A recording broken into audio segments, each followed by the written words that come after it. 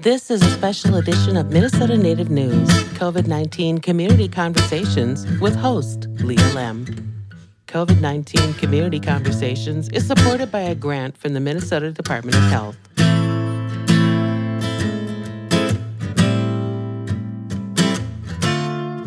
Anin, hello, I'm Leah Lem.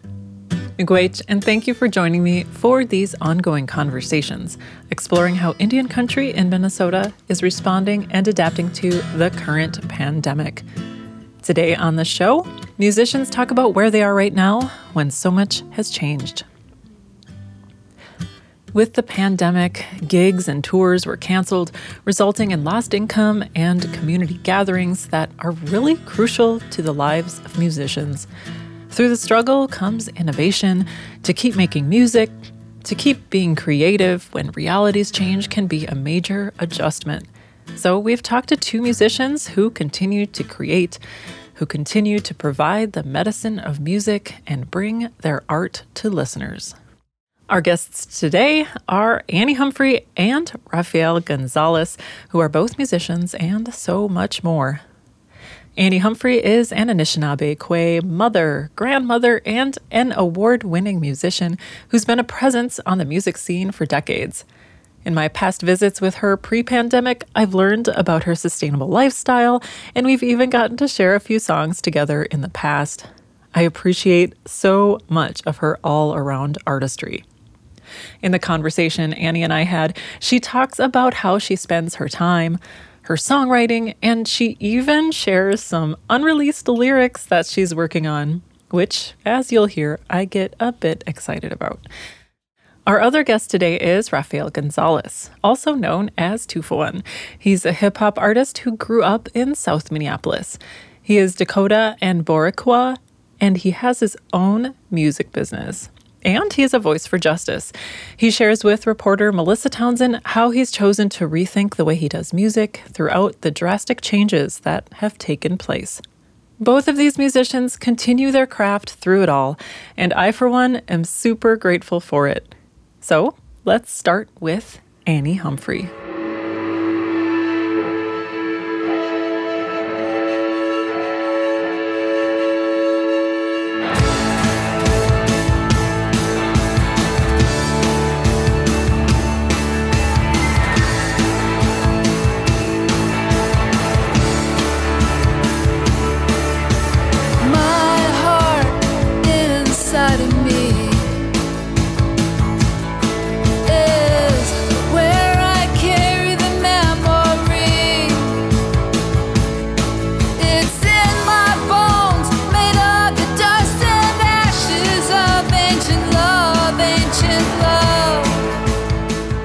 Annie Humphrey's song Ancient Love is off her latest album, Eat What You Kill.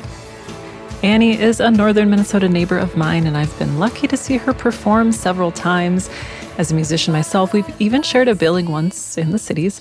The last time I saw her was at a performance of hers here in Grand Rapids, where I live. And she and Keith Secola gave a lovely performance for the Indian Education Program in March. And it just so happens that it was the last live show my family has seen because days later, schools were closing and the state issued the stay-at-home order. So I think about her music a lot as a warm memory and as comfort. Annie spends her time caring for her father, spending time with family, and creating music. The day we were to talk over video conference, she was going to go out to harvest wild rice, though it did end up being too stormy for her to go. We talk about how things have both changed and not changed for her during the pandemic, and what's currently inspiring her creativity.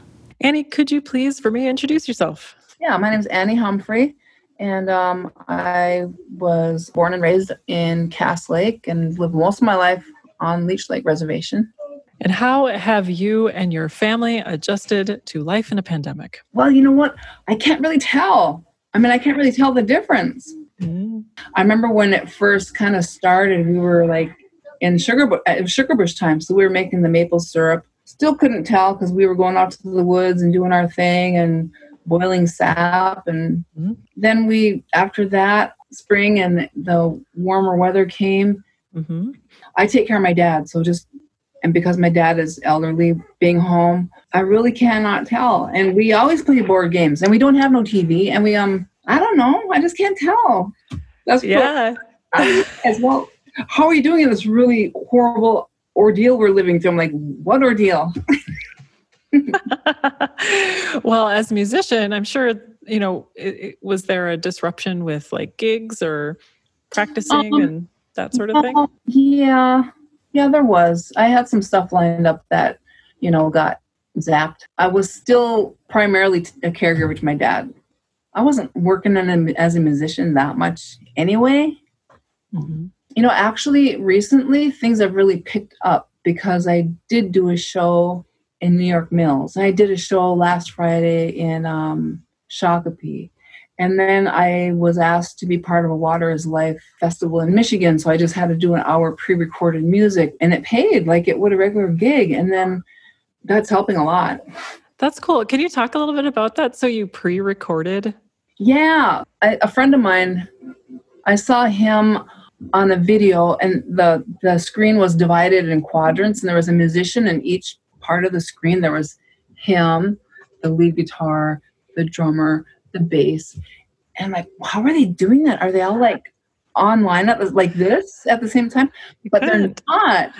David would send his part to them, and they would all do their part and visually record themselves doing their part, and then make it look like they're all there together. So this last pre-recorded deal I did, I sent my part to my guitar player, Jeremy Illisaker in Minneapolis. Mm-hmm. And he just took it. He's a video guy too. So he videoed himself into the shot when he was playing. And then when I was talking in between, he would fade himself out. And he did a really cool job.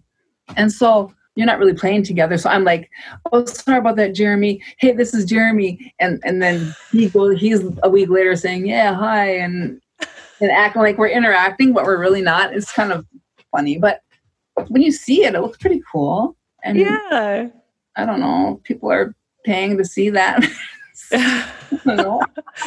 Well, that must be just as much, if not more work. I don't know. I mean, I guess you're not traveling, but to produce a video on top of playing. Right. Well, it's weird, Leah. It's like you finish the song, dong, crickets chirping.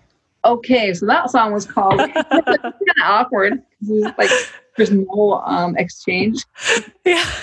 You should have a clap track. It's like, woo! Auditorium.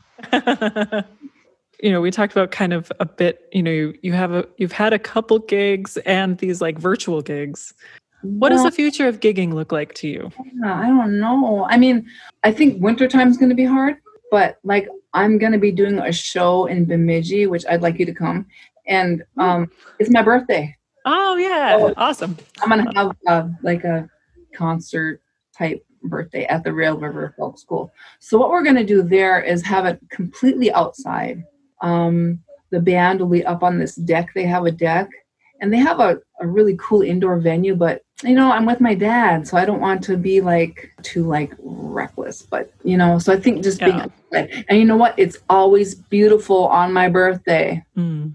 It can be sleeting snow and 30, but on my birthday it's like plenty and 60.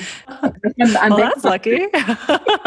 And then this place I did at New York Mills was at a farm, like a farm museum type setting. So it was outside. So I think if people can have their space, I think we can handle it. I mean, and the reducing the capacity, I see it happening all over outside. These restaurants are having outdoor spaces, and people are just maybe getting outside more too, which is really cool. And people are driving less, which is really cool too. And I think we're consuming less, which is really cool too. I mean, I know that I'm not out spending money every day, and I think that everything's getting kind of a little bit of a rest too. Mm-hmm. So I just feel really fortunate, and I remember when the shelter in place thing was kicking in, and we were, after dinner, me and the girls started playing this game called Cards for Decolonization.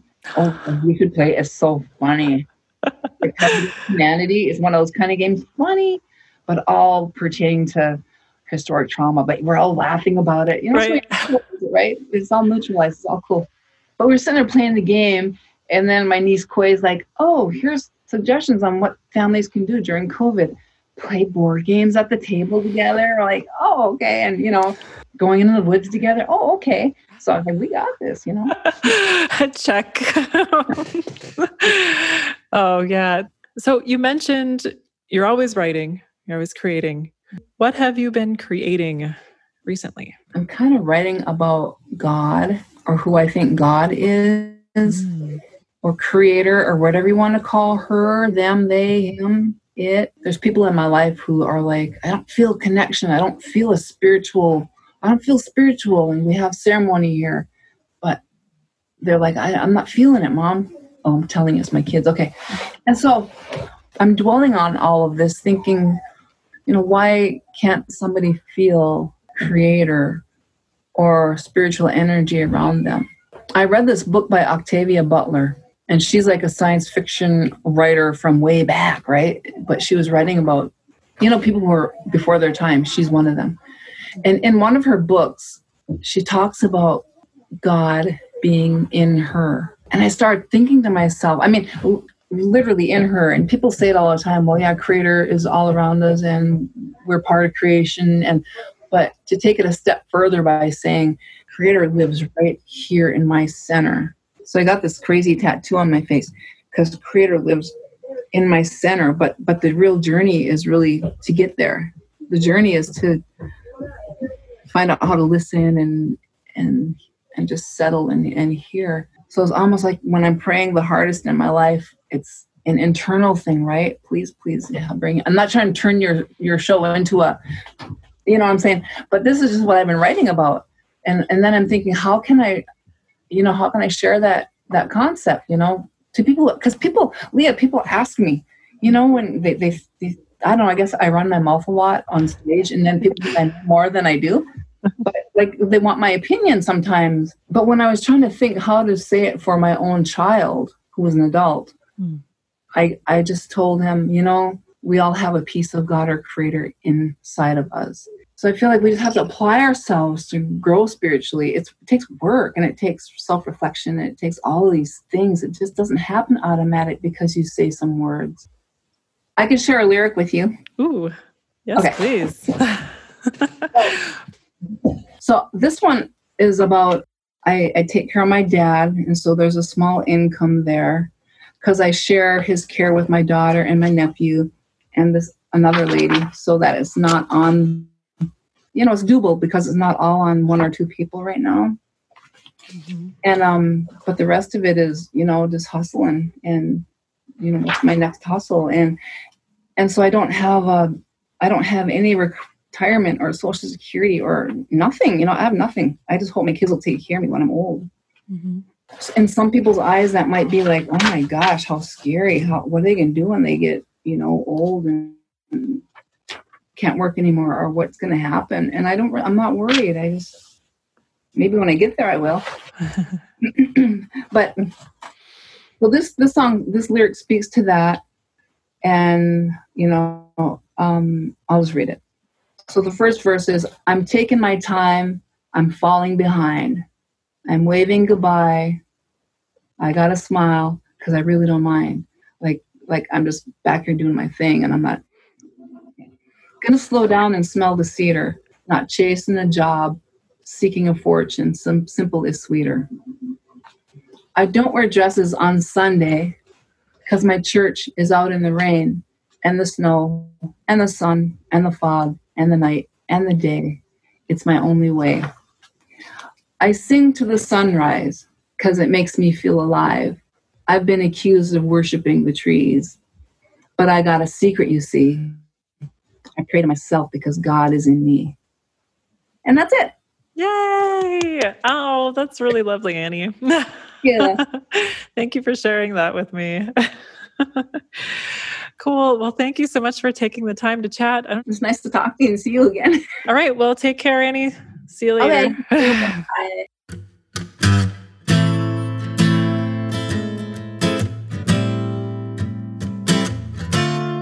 You can find Annie Humphrey on Facebook or her website, anniehumphreymusic.com.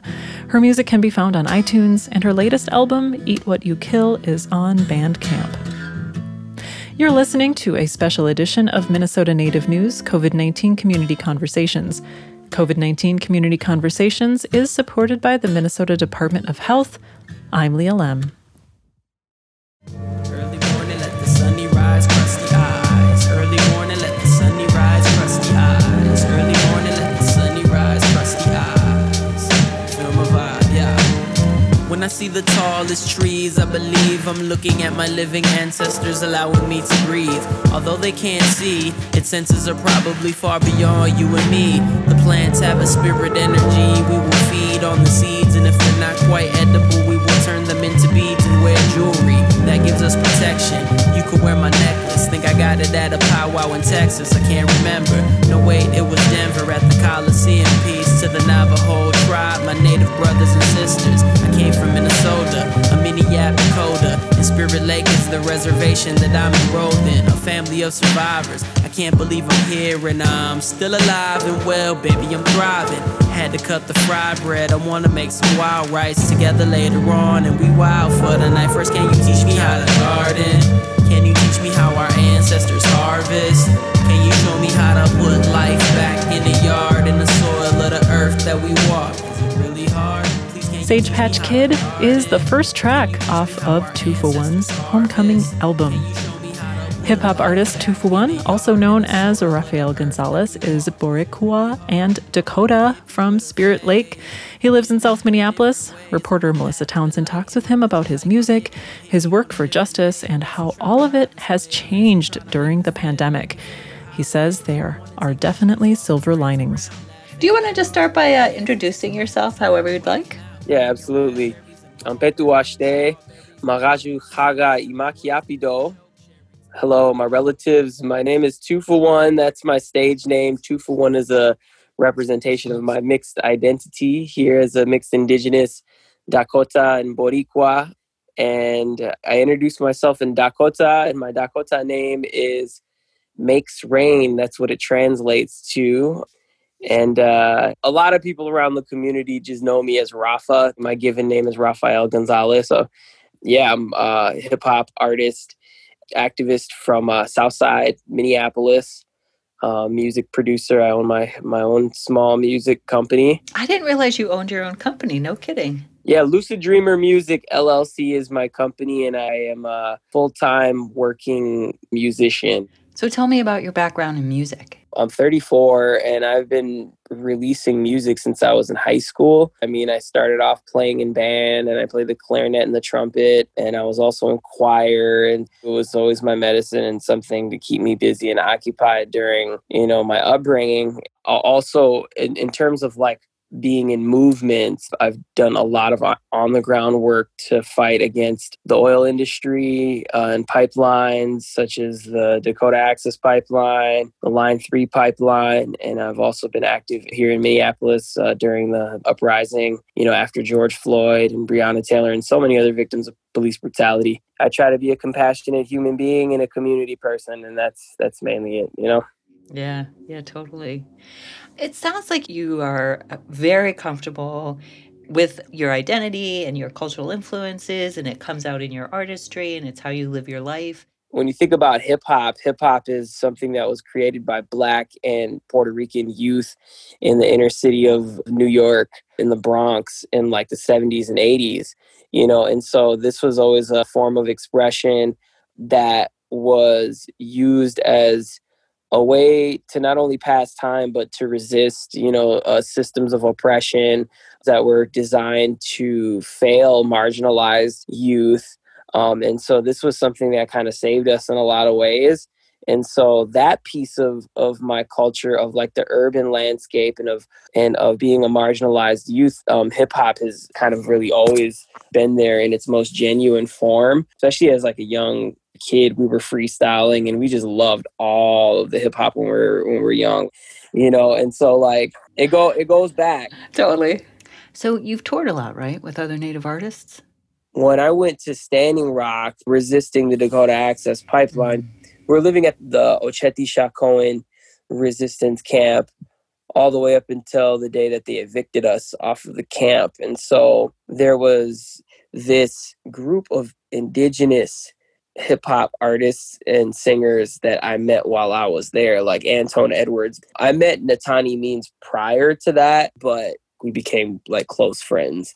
We got kicked out of camp and we were like, what are we going to do? We're really broken. We lost this fight. Oil that's going to be flowing through this pipeline, and it was really heartbreaking. And we were like, well, what should we do? And Natani and my buddies at the time were like, you know what, let's take this thing on tour and let's go to colleges and reservations and let's speak about our experience, but also do what is healing to us, and that's music, of course. Okay. And so we planned our own tour across the so-called United States, across Canada, called the Wake Up the World Tour. And then in 2018 is when I went on the Resilience Tour, and that was when I really challenged myself to like find funding to like do all the booking. And so during those tours, I was networking so much. Like every person that I met, I'm like, hey, are you on Facebook? Let's be friends on Facebook. Are you on Instagram? Here's my card. Here's my CDs. Here's my music. Let's stay connected. You know, and also like a lot of these experiences were super genuine, and I made a lot of friends too. Yeah, yeah. So then the pandemic hits. How does that shift things for you? Yeah, I mean, just like for anybody and everybody, really, it changed, right? Profoundly, like drastically changes, right? For me, I was kind of devastated by it all because I was planning tours already for this year. A tour in Europe, a tour across the States, touring in Canada, and they all got canceled. All of my paid gigs, we had some paid gigs out in Europe, in the Netherlands, and all that stuff got canceled. And so the impact was, of course, not being able to perform locally, nationally, and internationally, and be able to create these awesome, like beautiful performance experiences with our art that we love so much. But also we were unable to bring in that income. That's our livelihood, you know? And so for us, it was like, oh, like we just had a bunch of gigs cancel and all of our tours that we were going to be able to sell our merch, to sell our music. And the more we perform, the more our like digital music sales go up. And so those things kind of stagnated for a bit there. And it was like, okay, we have to rethink. So what did you do? So rethinking that, what that meant was, am I still going to be able to do music? Absolutely. Am I still going to be able to perform? Yes, but in a different way, right? And so it's been an interesting transition, but it's also been, you know, all people talk about the silver linings a lot within the pandemic, right? For me, artistically and personally, one of the silver linings was I have been able to grow my fan base and my support base pretty rapidly, I would say, because of the need to change the way I work. Yeah, I saw on Instagram you have this program called Upward Spiral, right? And there's like a live event every day, live performances, a cooking show, an open mic, songwriting sessions. That's really creative. Instead of booking shows locally in front of a lot of the same community that I've already been performing to for so long, I've been able to reach out to audiences that I haven't reached. And I would say my biggest support base is Native folks, which is amazing and it's great. And that feels good to have the support from your own people, right? I was able to gain a much bigger online following, and it taught me so much more about internet marketing, social media strategy, and how to create content that will increase revenue for myself as an independent business owner, and as an independent artist. Use these different algorithms through social media, especially Instagram, in a way that gets my music into the speakers and into the headphones of listeners who genuinely like the music and who are impacted by the music in a good and a positive way. But then it looks like you put it all on hold? All of that stuff was put on hold, especially during the heightened parts of the uprising and the movement to find justice for George Floyd and Breonna Taylor and all of the victims of police brutality. And this is similar to when I was in Standing Rock too, because I had put my music on hold for the duration of when I was at the encampment. I just didn't have it in me to promote my art and promote myself as an artist. I didn't feel like it was a good time for it.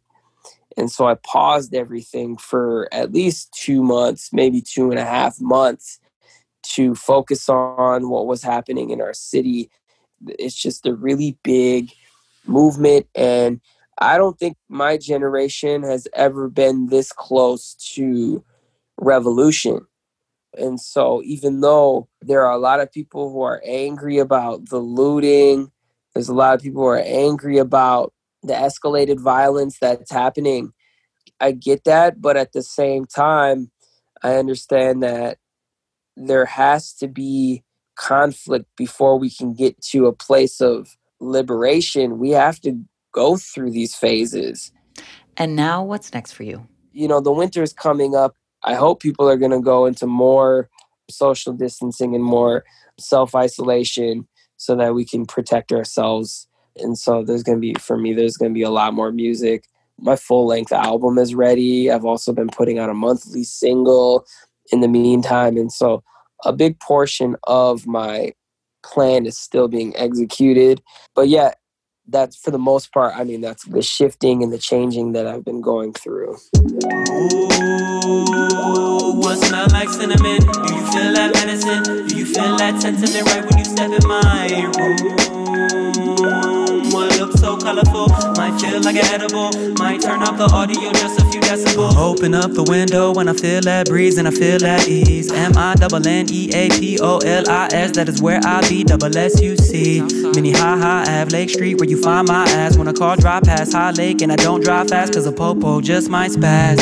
FTP till eternity. Put it on a t-shirt, the color burgundy. Sell it at a concert, make hella merch. A little hustle on the side, you deserve to see the whole world. 2 for 1 is coming out with a new album, including this track titled Cinnamon. You can find 2 for 1 on social media or on his website, 2for1.com. TUFAWON.com. Big thank you, Chimigwech, to Andy Humphrey and Rafael Gonzalez for sharing your stories and perspectives with us. And thank you for listening today, Chimigwech.